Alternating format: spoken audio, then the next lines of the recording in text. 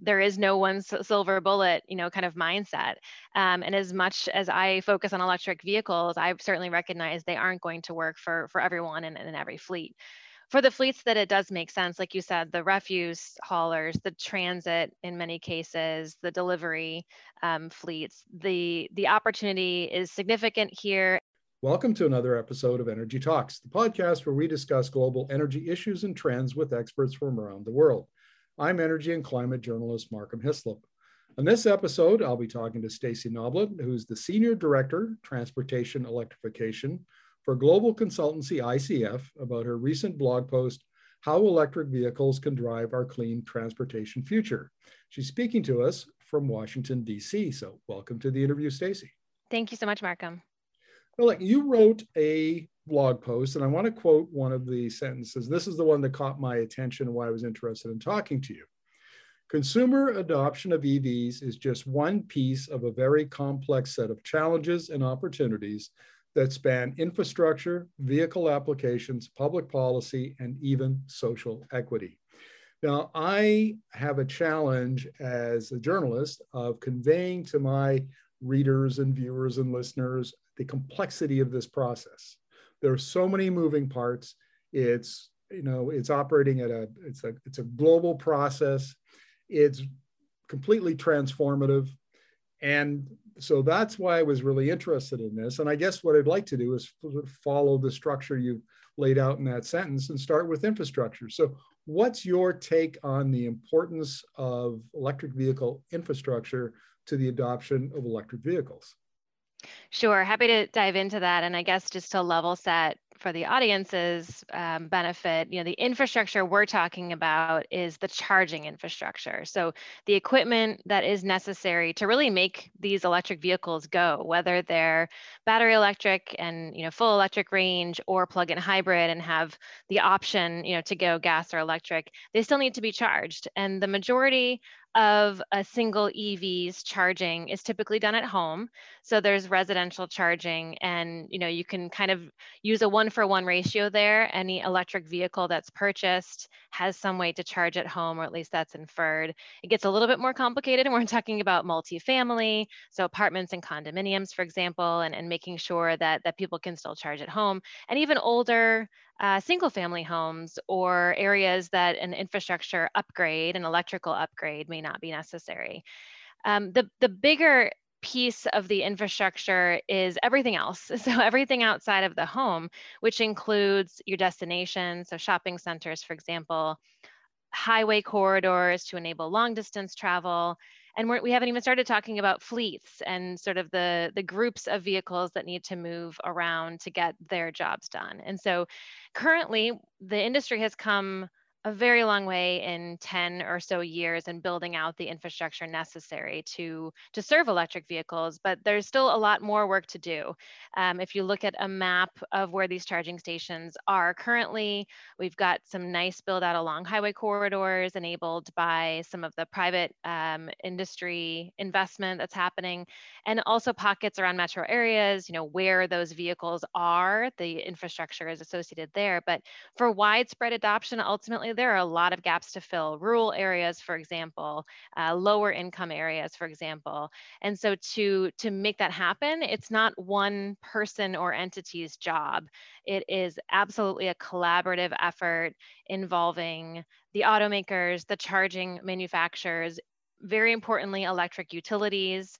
A lot of utilities are still kind of working through what their role is, and certainly signals toward the utilities should be involved in any sort of charging, residential, public, you name it.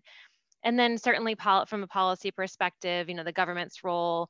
We're already hearing about the federal fleet's conversion to electric vehicles. Those still need to be charged, and that will come with some infrastructure development. So certainly a lot of challenges of getting those charging stations in the ground, making sure they're used in the right way and to the great extent, and ultimately, where is that funding coming from? Where are the right locations? So again, a lot of developments over the last couple of years, and still a fair amount of work to go.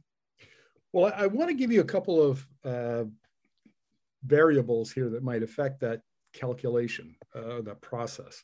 And one of them is I've talked to a couple of battery experts who say that by 2030-ish, we're going to have batteries with much greater energy density. We might even be seeing 1,000-mile batteries.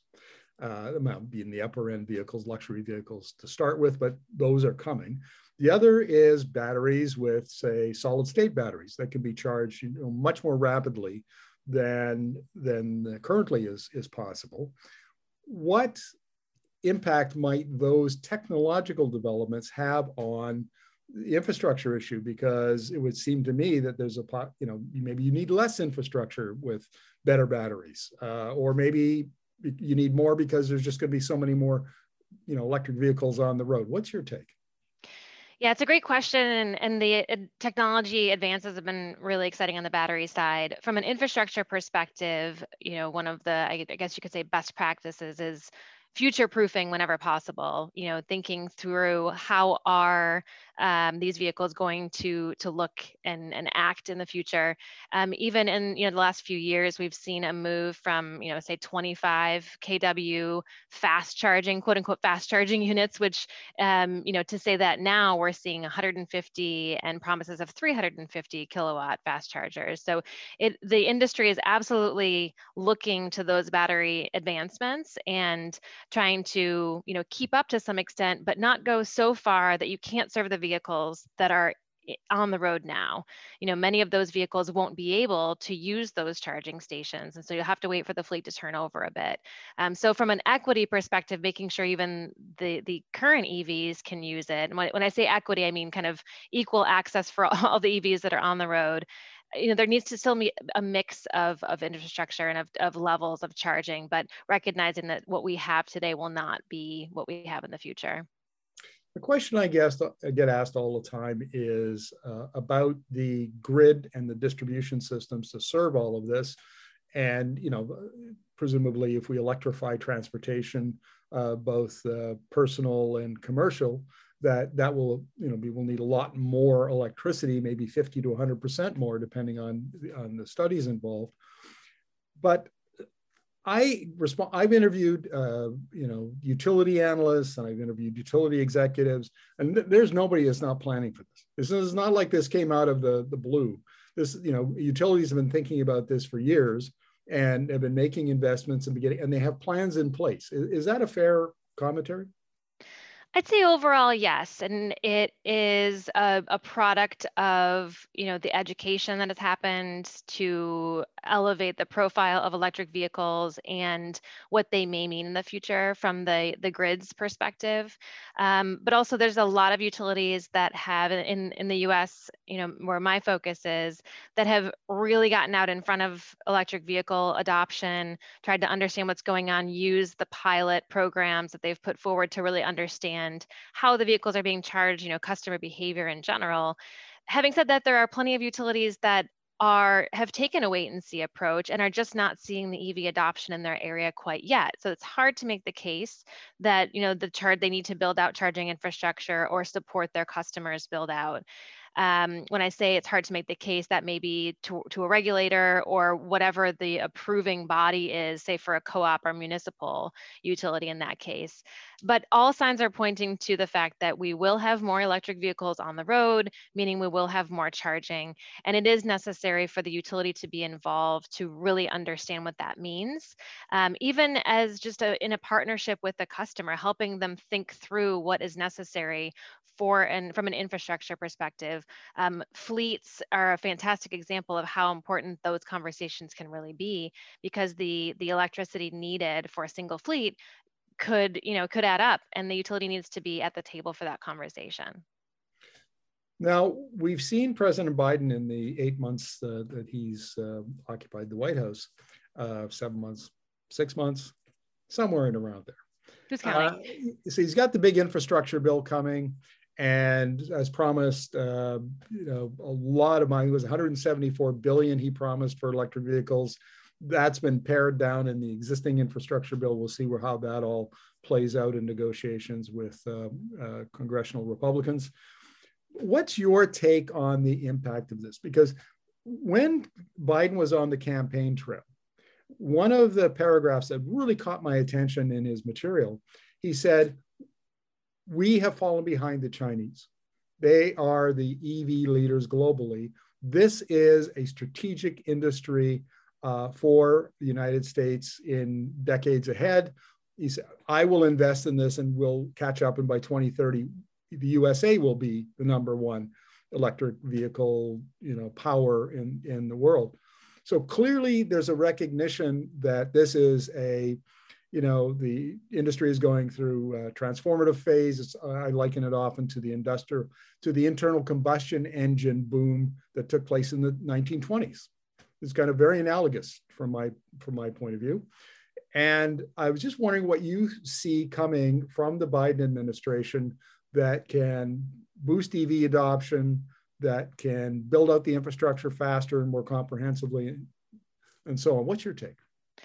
I think what's most striking to me is the systemic framing of transportation electrification. It's not just about manufacturing the vehicles. It's not just about getting the charging stations in the ground to enable the vehicle adoption. It's also the workforce development that's associated with that. It's the technological and manufacturing capacity that goes along with that.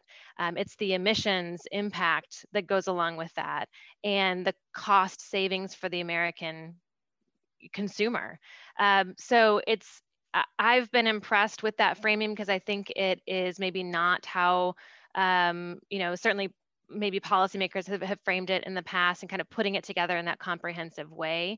I think there are pieces that anyone can latch onto, even if they're not bought into the full concept. There are elements of the plan that will make more sense than others to again, the average consumer. And so it is exciting. It does remain to be seen exactly how that rollout will happen.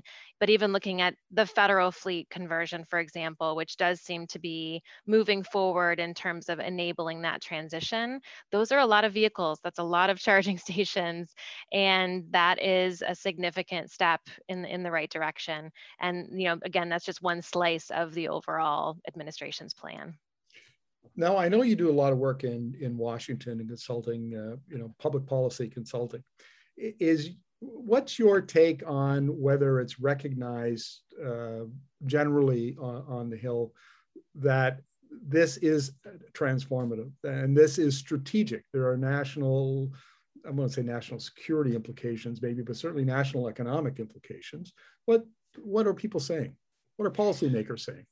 Sure. Unfortunately, I don't have my finger on the pulse of Washington from the policymaking perspective. My focus has generally been working with the electric utilities and moving programs, from the design and conceptual phase through to implementation, and then kind of doing it over again. But I can say that there's just generally more attention, whether it's from a policymaker or utility executive or a municipal fleet manager. There's just much more information out there about electric vehicles, how they may or may not work, for an individual entity or person. And so the awareness is heightened. I think it's pretty undeniable at this point that we're reaching the point of certain manufacturers and certain commercials at this point, kind of striking a chord with people. So the awareness, if nothing else, is notable. Well, let's talk about vehicle applications. And I followed this one for a while, and I'm very interested in the internal calculation that consumers make when they're coming to buy a vehicle. So quite often, like, in the past, you would go on the lot and you'd say, okay, well, that car is 20 or 30 or 40 or whatever, $1,000, whatever the price was. How much should I pay per month? And can I afford the fuel to go in it? Now, we hear a lot about, EV sticker prices need to come down because they're generally quite a bit more expensive. But I saw a levelized cost of driving study from 2019 that used 2018 data, and it was already cheaper to drive an electric car, and only slightly cheaper to drive, or slightly more expensive to drive an electric truck. And those prices have come down considerably since then. And then there's the value issue. So if you look at the Ford F-150 Lightning that got introduced, I mean, you can power your house for 3 days, and you got a frunk. It's changing the value calculation, and value is a big deal when you're talking about consumers and vehicles. So I guess it's sticker price versus levelized cost of driving, so price per kilometer or mile versus value. How are we sorting all of that out, and how do policymakers, how do utilities, how do consumers look at that? Yeah, it's a great question, and it continues to be a challenge when we're kind of driving toward widespread consumer adoption, because many of us do look at that upfront cost. What's it going to cost me today, and kind of shelve the rest of it. Does the average person know exactly how much they're paying in gas and maintenance on an annual basis? Open-ended question, I suppose, but being able to frame it in that way really does put a different kind of understanding of those costs out there. So, yes, you're correct. The sticker price of electric vehicles is currently, greater than its counterpart. As battery technology improves, the expectation is that costs will come down. In the meantime, while that's going on, we have to figure out a way to make it a little bit more palatable for consumers to understand. And that's where you get into how much are you saving on fuel on ideally an annual basis?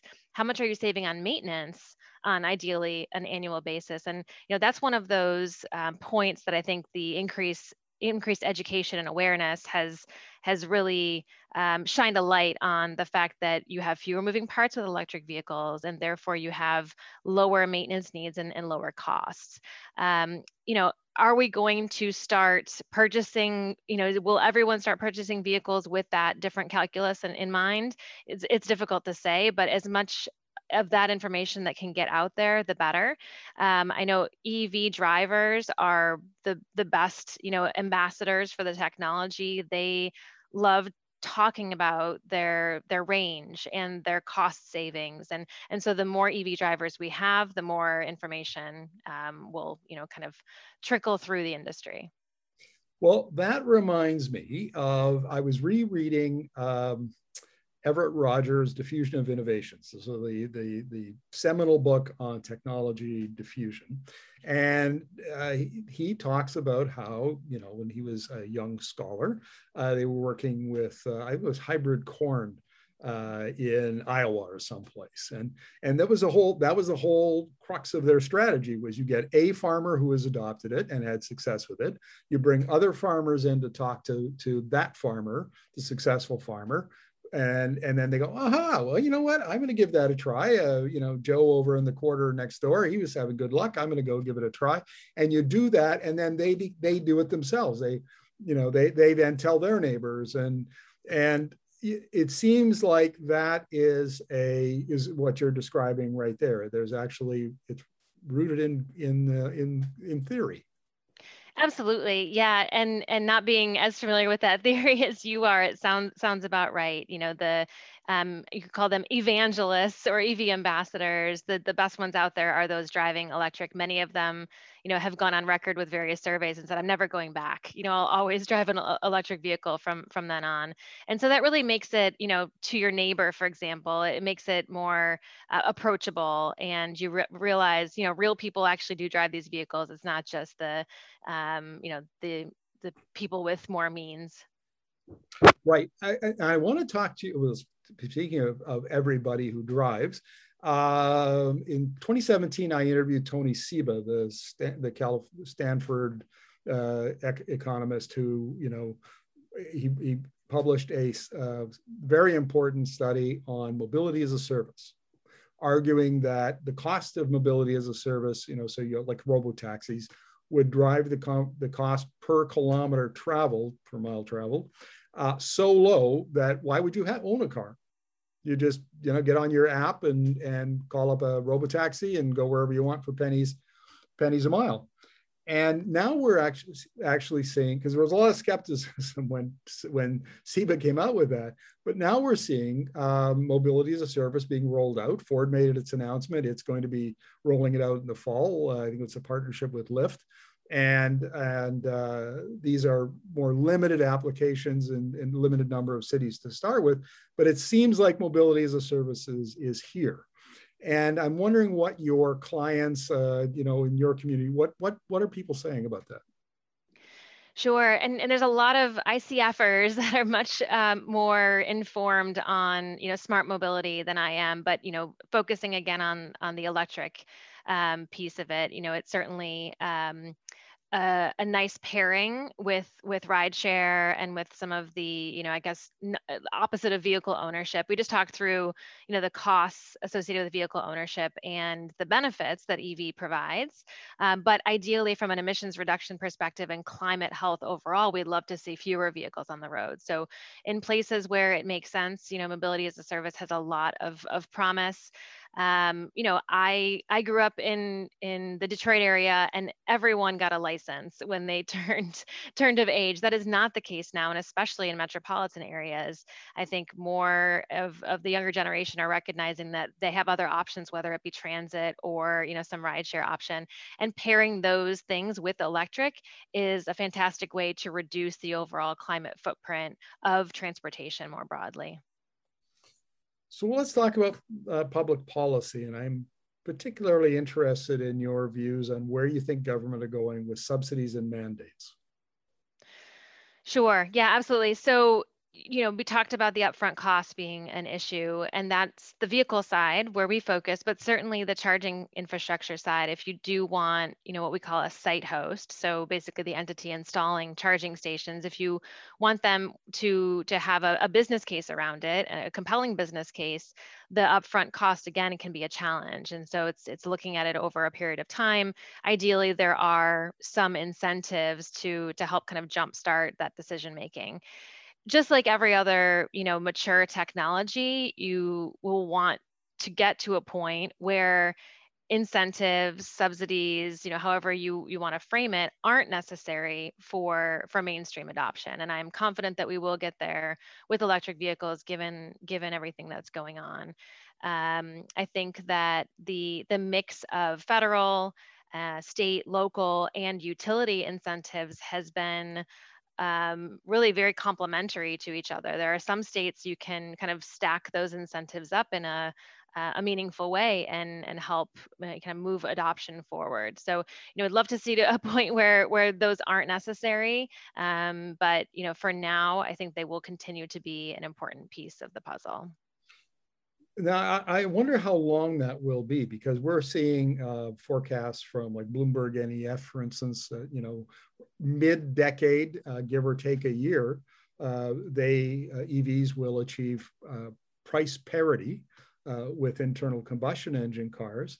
And then at that point, it would seem that, they're on equal footing, but also governments, if they, public policy around climate, and if they want it, now it's an issue of speeding up EVs to lower emissions from ground transportation.